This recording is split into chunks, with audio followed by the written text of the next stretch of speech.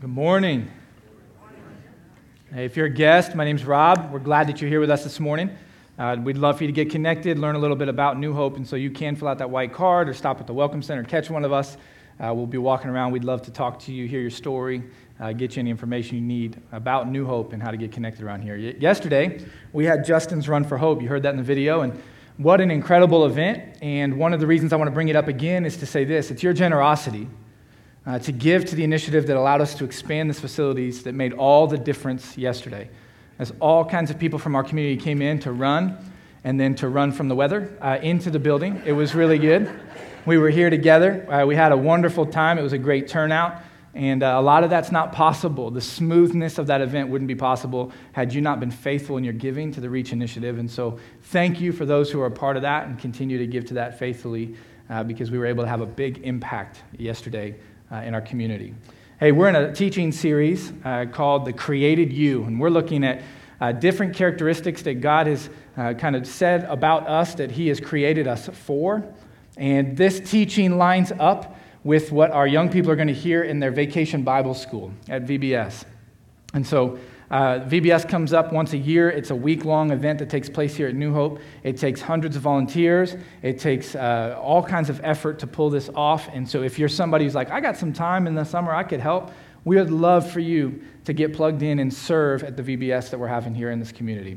If you have kids or grandkids that aren't signed up for it yet, we would love for you to get them signed up. You can jump on our website. Again, stop at the Welcome Center. We're really excited. And I'm excited because we're learning this stuff at a high level.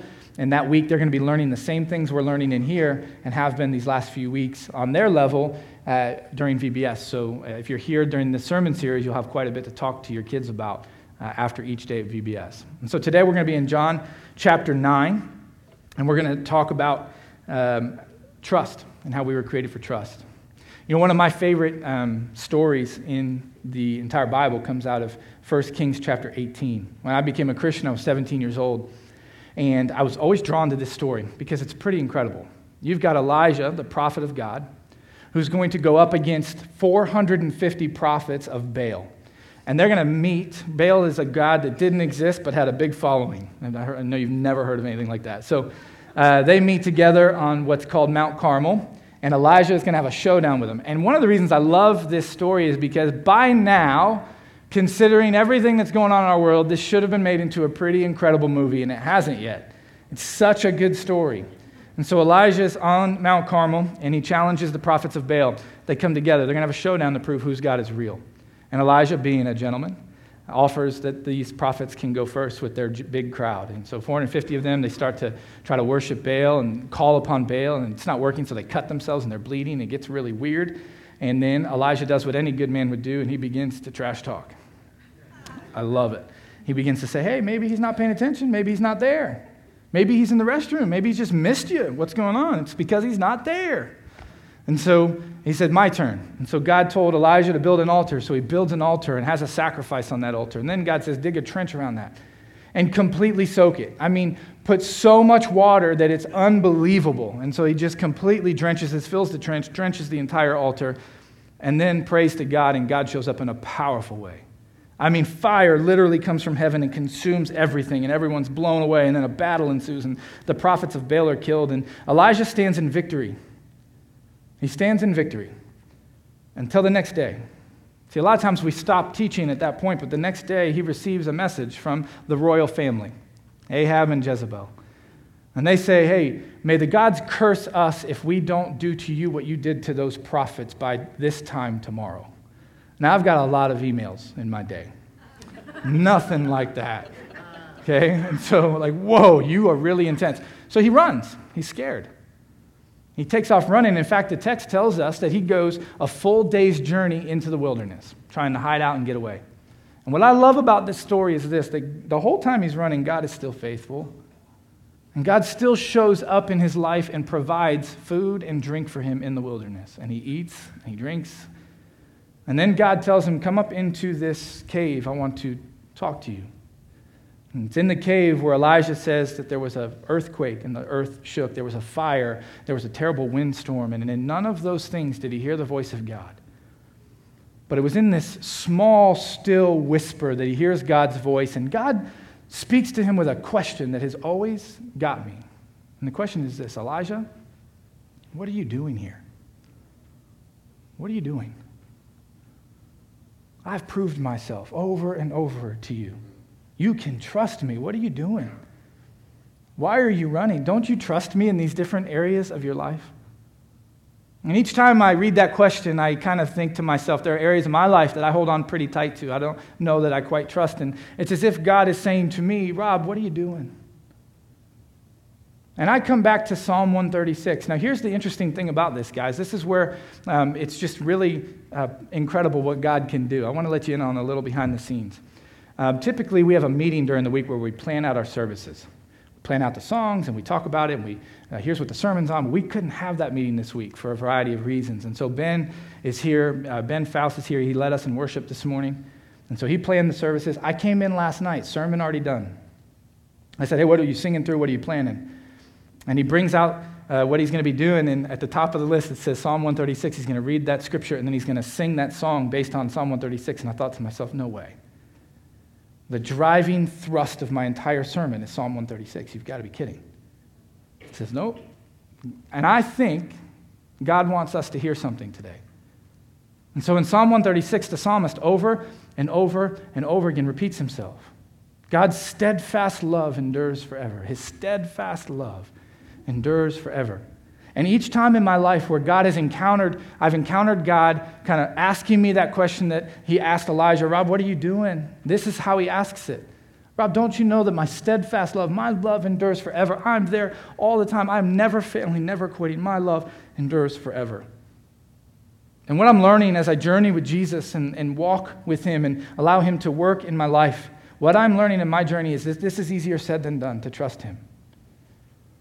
It's easy to speak Christianese. We're really good at it. We put all the verbiage around everything and make it sound so good, and yet there are certain areas of my life, and if you're like me, you're like this too, where we kind of hold on a little bit tighter. Sure, I trust God with this and this, but this thing, I kind of hold on just a little bit tighter to it. One of those things for me is parenting. I had a rough upbringing, and maybe it's partly that and some other things where when it comes to my kids, I just kind of hold on tight. There's something about it. I just have a deep love for my children, and I just want to protect them. And so I don't think the motivation's wrong, but there are times where I trust me more than God. This kind of came out this week as I was talking to a friend. I've got a friend whose daughter is the same age as my daughter. And he said that his daughter this past week in school got in trouble for punching a kid. And I thought, in trouble, she should get an award. She punched a boy. It was a boy. And so this boy, let me explain. You're like, what? She punched a boy. Now, they get home that night, and they're sitting together, and he is a really good dad. He begins to talk to his daughter. His daughter doesn't want to talk. She doesn't want to talk. Finally, he gets it out of her, and she just starts weeping. She says, he was making fun of my outfit in front of everybody, and he wouldn't stop. He just kept making fun of the way I looked. I couldn't take it anymore, so I punched him. And I thought, that's awesome, dude. That was my first thought, yes. But then, the anger welled up in me because I thought, I have a daughter the same age, and I hate the thought of what she was feeling in that moment. Being isolated and bullied in that moment, it just made me so mad. So I wanted to lighten the mood a little bit, and so I said, hey, did you happen to catch this kid's full name and social security number? I want to try to ruin his life. I said, no, really, we know a lot of people. We could raid the house. It could be this crazy thing. And he's like, dude, they're in first grade. And I was like, I get it. I'm sorry. As I thought through it, though, with my own kids, this really welled up inside of me, and I was brought back to Psalm 136, where God just kind of whispers, hey, don't you know? Rob, my steadfast love endures forever. I love your kids more than you do. Won't you release control a little bit? Begin to trust me a little bit with them? I love them. I will always be there. My steadfast, never quitting, never defeated love will endure forever. This is the lesson we're going to learn about what it means to trust God. What does it mean for us to trust God? We're going to learn that lesson as we look at John chapter 9 and this encounter that Jesus has with a blind man. So if you have a Bible, you can turn there or get your device and turn it to John chapter 9. And we're going to look at this incredible story, this encounter. Now, you got to remember something about John's gospel. We've said the last couple weeks, it's a little different than the other three. You open your New Testament, you come to 4 books, Matthew, Mark, Luke, and John. Matthew, Mark, and Luke are what are called the synoptic gospels, written around the same period of time and follow the same kind of method. They track all these. You get to John, it just reads different. But not just that. I mean, John reads a little different in 1st, 2nd, 3rd John and the book of Revelation. So he wrote quite a bit in your New Testament. John puts to use allegory and symbolism and a lot of Old Testament references because his audience would have been familiar with it. And so that's why when you read John, you got to read it a little bit more carefully. You don't just read it literal. You pay attention to the details. Why is he referencing this? What Old Testament passage is that? And what does he mean by this? What is this pointing to beyond itself? Because it's not all literal. And this is how John approaches it. And so the same thing's true in this passage. What we're going to learn is, yes, this event that we're about to talk about, it actually happened. Like it really did happen. But it also points to something even bigger than the event. And so we're going to see that in John chapter 9. We're going to start in verse 1. Jesus and his disciples are traveling, and verse 1 says this: As he passed by, he saw a man blind from birth. So the text doesn't indicate how the disciples and Jesus knew that this man was blind from birth, other than this. Later on in the passage, you pick up that the religious leaders want to interview everybody else in the area. And so they kind of go after everybody else, and because they know that this guy was well known in the community. Why he's well known is because when you were blind, if you were blind in that day, the only thing you were able to do is you wake up in the morning and you go out and you beg for help because you weren't able to do a whole lot of other things. And so everybody in that community would have got used to seeing this guy begging for help. That's the blind guy that's always there, always asking for help. That's what he does. And you ever, like I grew up kind of moving around a lot, so I never got to experience this growing up. But as I moved here to Indiana, I've learned there's a lot of people that were born here, lived here, stayed here, and this is home. And that's kind of a neat thing. But you'll hear things like this: as far back as I can remember. And then they fill in the blank. I'm like, I don't remember that far back because I wasn't here. This is what the experience would have been like for them. As far back as I can remember, that guy's been there begging. As far back as I can remember, he's always been around. And so he was blind from birth. Now, this does show this man is blind physically. But Jesus is going to use this to teach that he's referencing a spiritual blindness that goes far beyond just this man's physical blindness. Verse 2, the disciples asked him, they come to him and they say, Rabbi, who sinned, this man or his parents, that he was born blind? Kind of a loaded question, kind of difficult to understand. From their perspective at that time, what they understood is based back in Genesis 3. In Genesis chapter 3, you have Adam and Eve, they sin. Sin enters the world and corruption begins. And so it's like this idea of worldview. The way they viewed the world was God created and it was perfect. Sin corrupted it and the repercussions carry on and on and on. They would have understood the perspective of the friends of a guy named Job. If you read your Old Testament, come up against this guy, Job. And in the Old Testament, Job's a guy that had everything. He was a good man with high character, and everything was taken from him, and he suffered greatly. And his friends around him said, the suffering means that your life is cursed. Your life is cursed because of the sins of the people that came before you. And so the disciples, they come to Jesus, and they have that same frame of thinking. Like, is it something this guy did? Is it something he did, or is it something that his parents did, and so the punishment is on him for what the parents did? And Jesus is like, no, it's none of that. He's going to answer them here in just a moment. What you need to understand is this, that the punishment, the things that you endure that are consequences of sin, you're responsible for the sin that you commit. And the punishment that you receive for that sin, the consequences, if you will, have a ripple effect. They can affect other people. There's nothing wrong with understanding that. Like my sin can have an impact on my kids and on everybody else. That's a true statement. But God doesn't look at my children and say, because of what your dad did, I'm going to punish you. There's no room for that thinking in the New Testament. God doesn't operate that way. Because of what your dad did, you're in trouble. And God doesn't operate that way. You're responsible for what you do. It can affect other people, but the punishments that you receive are not because of the sins of the people that came before you. And so Jesus responds to him in verse 3. He says, it's not that this man had sinned or his parents, but that the works of God might be displayed in him.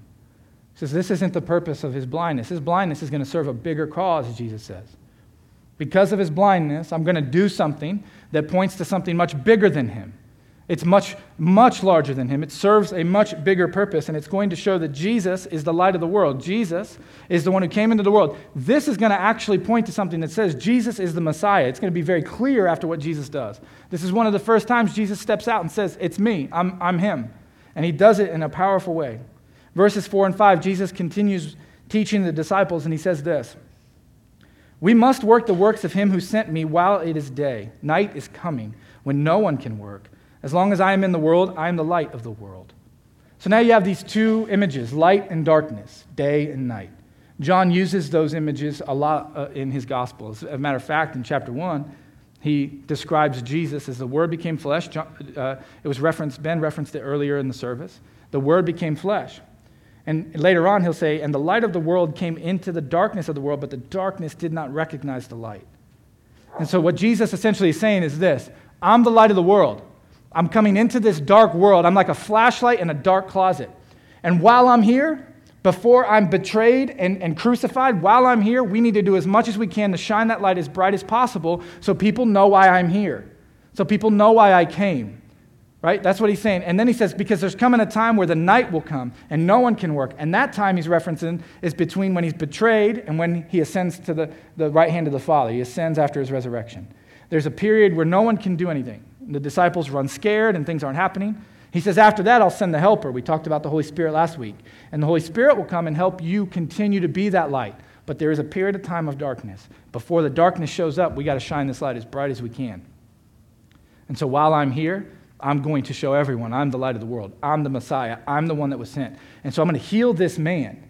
But it's more than just healing him. And so here's the two things you need to understand about the healing that's about to take place. One, it is a miracle. It actually happened. Jesus performed the miracle of healing this man. Two, it's a sign. It's a sign. And John records signs in his gospel that point to Jesus being the Messiah. This is one of them. This points to something bigger than itself. And what it's pointing to is this: while this man is physically blind, the world is spiritually blind. And Jesus comes to the spiritually blind world and he brings light so that they might see. And so it's pointing to something bigger. The Messiah comes, the Savior comes. And so now Jesus says, verse 6, having said these things, so now Jesus teaches them, hey, what I'm about to do, you need to understand what it's about. It's about me being the Messiah. It's about bigger than just a healing. So I'm going to physically heal, and it'll point to the spiritual healing that comes from me. Having said these things, he spits on the ground, and he made mud with the saliva. Then he anointed the man's eyes with the mud. So this is fascinating, right? Parents, you're welcome. Your kid's going to spit, and you're going to say, don't do that. You're going to say, Jesus did. What now, Mom? Right? And so then you just say, well, Jesus should be the only one that did it, right? So Jesus spits on the ground and he takes the mud and he applies it to the guy's eyes, and you're wondering why, because other times in the Gospels he would spit and he would use the saliva to heal. You're like, this is the grossest sermon ever. Like he would use that to heal. This time though, he mixes it with the mud. Why is that? He creates mud with it. A lot of people think this points back to Genesis chapter 2. Again, this is a sign that points to something bigger. And in Genesis chapter 2, God creates, the Creator creates man from what? From the dust of the earth. And so now Jesus, and as a sign of being a creator, of being the Messiah, comes and says, I will take this dirt and I will bring healing to this man. Others believe that it wasn't just pointing back to Genesis chapter 2, but they believed that this doubly intensified the blindness to illustrate just how powerful the healing would be. So he's blind, yes, but adding the mud just really solidifies the fact that there's blindness, and he had physical blindness. The mud signifies the spiritual blindness, and now he's able to see. The mud's gone, so you can spiritually see. And much like what happened in 1 Kings 18, where God told Elijah, don't just build an altar, completely flood it. Go overboard, because I want to doubly intensify just how incredible this miracle is going to be, that I'm the only true God. In that same way, maybe Jesus is taking this mud and applying it. Either way, he takes the mud, he applies it to the man's eyes, and then in verse 7, he looks at him and he says, now I want you to go wash in the pool of Siloam. And so he went and he washed and he came back seeing. Fascinating. We learned together as a church. I don't ever want you to think that myself or David stand up here and we're anything other than guys who love Jesus and are chasing after him. That's it. And so after first service, somebody came to me and they were like, hey, I noticed this while you were teaching. And I was like, man, that's awesome. I don't welcome everyone to do that every Sunday. It would overwhelm me. This was a guy I just really admire. I've got a good relationship with him. He came to me and he said, hey, have you thought about this? Like, man, I just saw this as you were reading. It just kind of dawned on me. And what it was is this. He tells the man, go wash in the pool of Siloam, but he never tells him what's going to happen if he does. He never tells the man, like, if you do, you'll be able to see. He just says, go do it. He never told him what would happen if he were to actually go and to wash. Now he tells him, he says, go wash in the pool of Siloam. If you remember a few weeks ago when we talked about baptism, we learned that baptism is not just a New Testament concept, it was in the Old Testament. They had these giant pools that the Jews would come to. They'd get down in these pools and they would baptize. They would wash themselves to prepare for worship. So they would go into worship after washing themselves. And so this pool, this man would have been familiar with. He would have gone to it and he would have got down and He'd have been able to wash himself completely. And we would be remiss if we missed the symbolism of what takes place when we're baptized. See, spiritually blind, we come to the water, as we talked about, and you're lowered into the water, and you're raised back up, and it's as if now you can see. Spiritually blind, we encounter the truth of Jesus, the light of the world. We encounter the light of the world. He changes everything, and we come up out of that water, and now we are a new creation, Paul says, who's able to see differently. And Paul even says in 2 Corinthians chapter 5, now we see. We don't see like we used to. We see differently. What perfect picture of what takes place with this man. It happened in Paul's own life, chapter 9 of Acts. He's baptized, scales fall from his eyes. He's able to see like he never saw before. And so Jesus tells him, go and wash. Go and wash. Didn't tell him why, and the guy goes. I want you to think about this. This is an incredible truth that takes place. This guy knew when he woke up every day what was going to happen. He knew what that day held. Many of you kind of feel the same way. Like, I know that feeling. I'm trapped at work, right? I wake up, I know what today's going to be. This guy woke up every day, and he knew every day I'm going to get up, I'm going to get ready, I'm going to go out into the marketplace, and I'm going to sit and I'm going to beg. And everybody knows who I am, and they all look down on me, and they all don't have respect for me, and they all mistreat me, and I'm going to go and I'm going to beg every single day. Only this day, everything changed. This day, as he's begging, he hears this guy talking. There's something about the way Jesus was talking, and Jesus comes closer to him, and there's something about the voice that causes the man to just stay there. And he hears Jesus talking, and he doesn't quite understand what Jesus is saying, and we know that because at the end of the chapter, that's when he comes to understand who Jesus is. And so he's like, what is going on? I don't understand. What? And then all of a sudden he hears Jesus spit, and he's got to be thinking, oh, that's weird. All right. And then he can kind of tell Jesus maybe kneels down. He can't see him. He's blind, but he kneels down. He makes mud. And then all of a sudden Jesus touches his face with the mud. And what is this guy thinking? Like, oh, whose joke am I the butt of? Once again, more and more people looking down on me. More and more people... I'm just the beggar, right? I'm just the guy that doesn't matter. And Jesus rubs the dirt on his eyes and says, hey, go. What's he thinking? When I woke up this morning, I did not think someone would rub dirt on my face and tell me to go wash it off. But the guy goes. Not knowing what's going to happen, he says, okay, well, what's one more shot? I'll do it. And he acts. He actually takes a step after trusting Jesus. Something about Jesus created a trust inside of this man. He encountered the light of the world, and he said, I think I can trust this man. I can trust him. And so he acts on his trust. And here's what I want you to know. There are times in our life where we can't just talk about things. Friends, I would even say we can't only pray about them. We need to, but we can't only pray. There are times when it's time to act.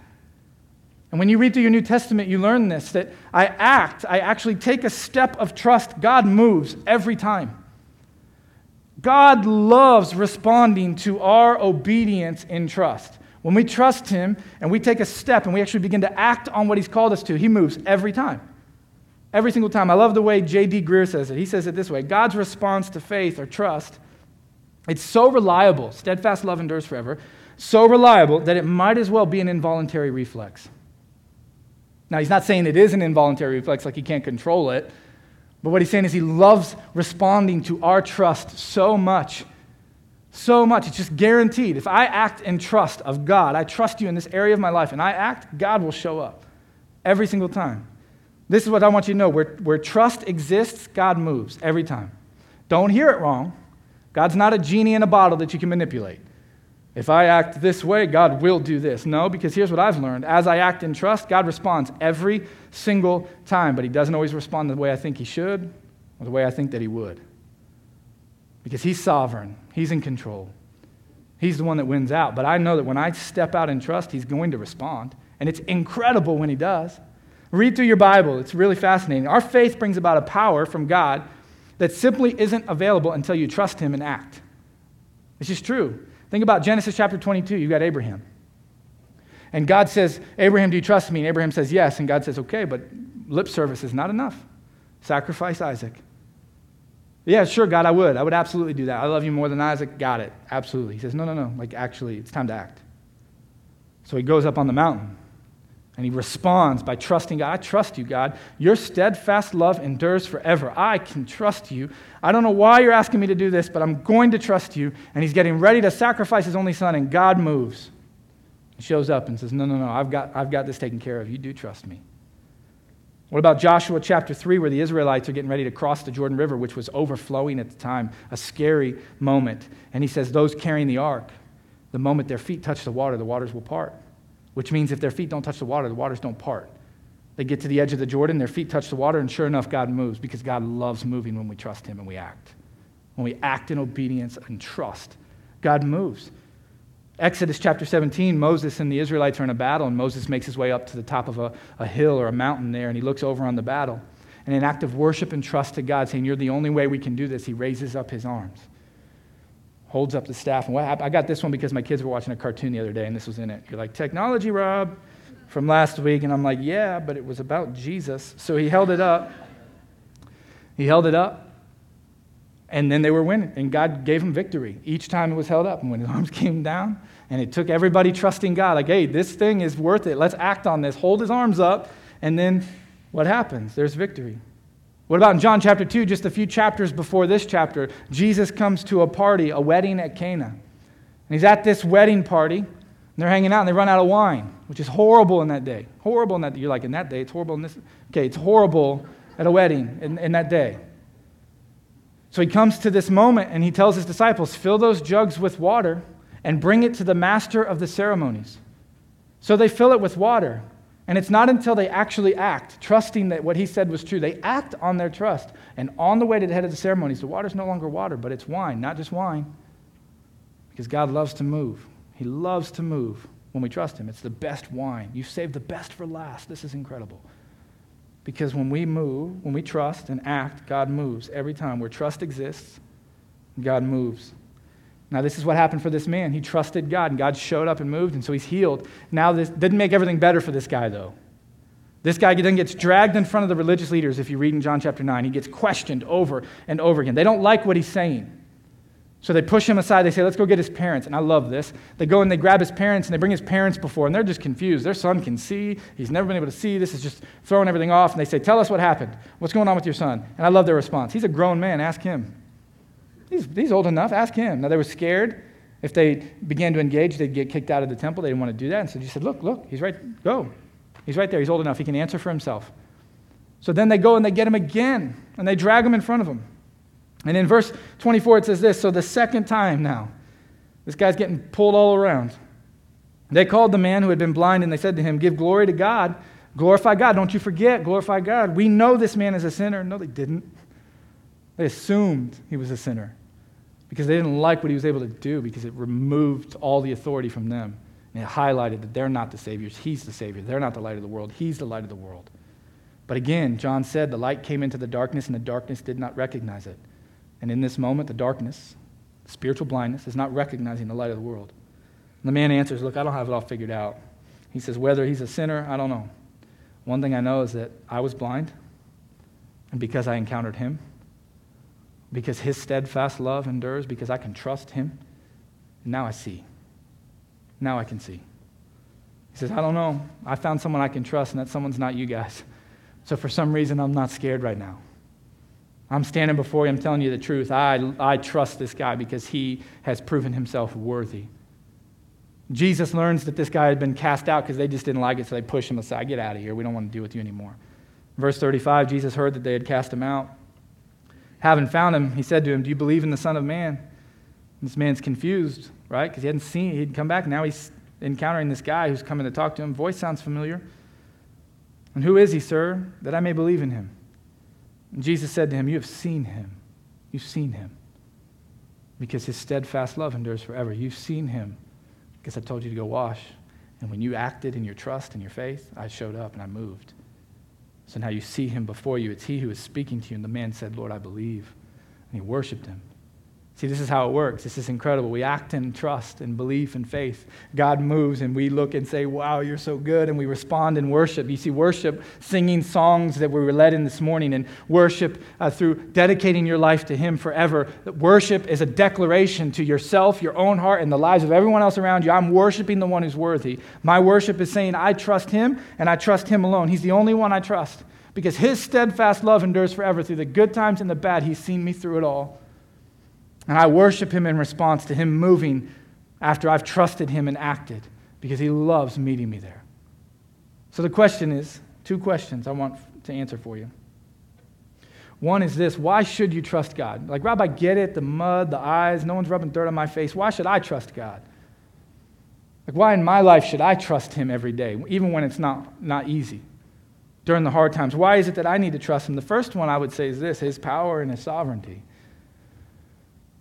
One, because he wins either way, because he is powerful. When you look back at your life and you begin to see that he was there, when you begin to see him moving, and a lot of times it doesn't happen until afterwards, you look back and you're like, man, you're powerful. Man, you were there the whole time. Man, you were directing that. You were controlling that. You're so sovereign, and I can trust you because of your power. You see him in the small things, like last night, sitting here with Ben, talking to him. I'm thinking, we had no communication about this service, and all of a sudden, he forms the music around Psalm 136, and the whole sermon is written around this idea in Psalm 136, and all of a sudden, I'm like, yes, you're powerful. You're in control. The good times, and then in the bad times, through tragedy and difficulty, when we lose loved ones and we go through pain and heartache, and yet we look back and we say, you were there the whole time. Because you're sovereign. And you take the ashes and make something beautiful, and you take death and bring life, and you take pain and bring joy. Because you were there and you're sovereign the whole time. Second reason we should trust him is this: the consistency of his character and faithfulness. He always responds, guys. Man, I want a whole church of people living this way, knowing that he's always faithful. He always responds to us. He always comes. And as he moves, we gain wisdom. Look, there's a lot of things in life that can get you smart.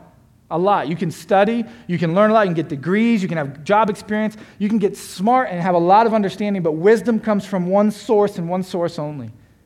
The Bible says that the fear of the Lord is the beginning of wisdom. Wisdom comes from God. It's a gift given to us from God. As we step out trusting him and he moves, we gain wisdom. I'd go so far as to say this: wisdom is developed in different areas of our lives when we learn to trust God in those specific areas of our lives. Think about it this way: who are the people you admire the most in your life? I'm a young parent. I've got young kids, and think about parenting. The parents that I look up to, that when it's all said and done, I want my life to be like theirs. I want to raise my kids similar to the way they've raised their kids. Those type of parents, they're not the ones that were the coolest. They're not the ones that went on all the trips. They're not the ones that under-disciplined their kids and never said no to their kids. And it always seemed like they were having a good time and took the best Instagram pictures and edited them perfectly, and everybody liked them, and that's not it. The parents I want to be the most like are the ones that in the hard times, the good times, they trusted Jesus and prioritized their family's values around him. And I look at that and I think, man, that's what I want. That's what I want in my life. What about marriage? The couples that I admire the most are not the ones that had the most, went on the best trips. They're not the ones that look the best and take the best pictures. None of that. The couples that I look at and I say, when my wife and I get to be that age, I want that marriage. They're the ones who, despite the difficulty, are still madly in love. They're the ones who, despite the hard times, they trusted God, said, your steadfast love endures forever, and we trust you with our marriage. What about money? I'm going there. The people I admire the most with finances are not the ones that have the most and spend the most and have the coolest stuff. They're not the people that always have to have the bigger house or the nicer car. The people I admire the most, they have a wisdom given to them by God because of their generosity and willingness to act in obedience and trust of what God is doing. And I look at them and I say, I want the contentment that you seem to have in my heart and in my life. So now we know, hey, why do we trust God? Because he's sovereign in control. His character is consistent. He provides us with wisdom. But what does it look like for you? What does it mean for us to trust God? Not just why should we, but what does it actually mean in this day and age for us to trust him? A couple things. First is this: trusting God means you obey his commands because trust requires action. You actually have to do something. Stop just good intentions that you don't follow through on. Stop giving it lip service. Stop saying things that you would like to do one day, but then you never actually do it. Stop telling God that you'll do this and do that. Do it.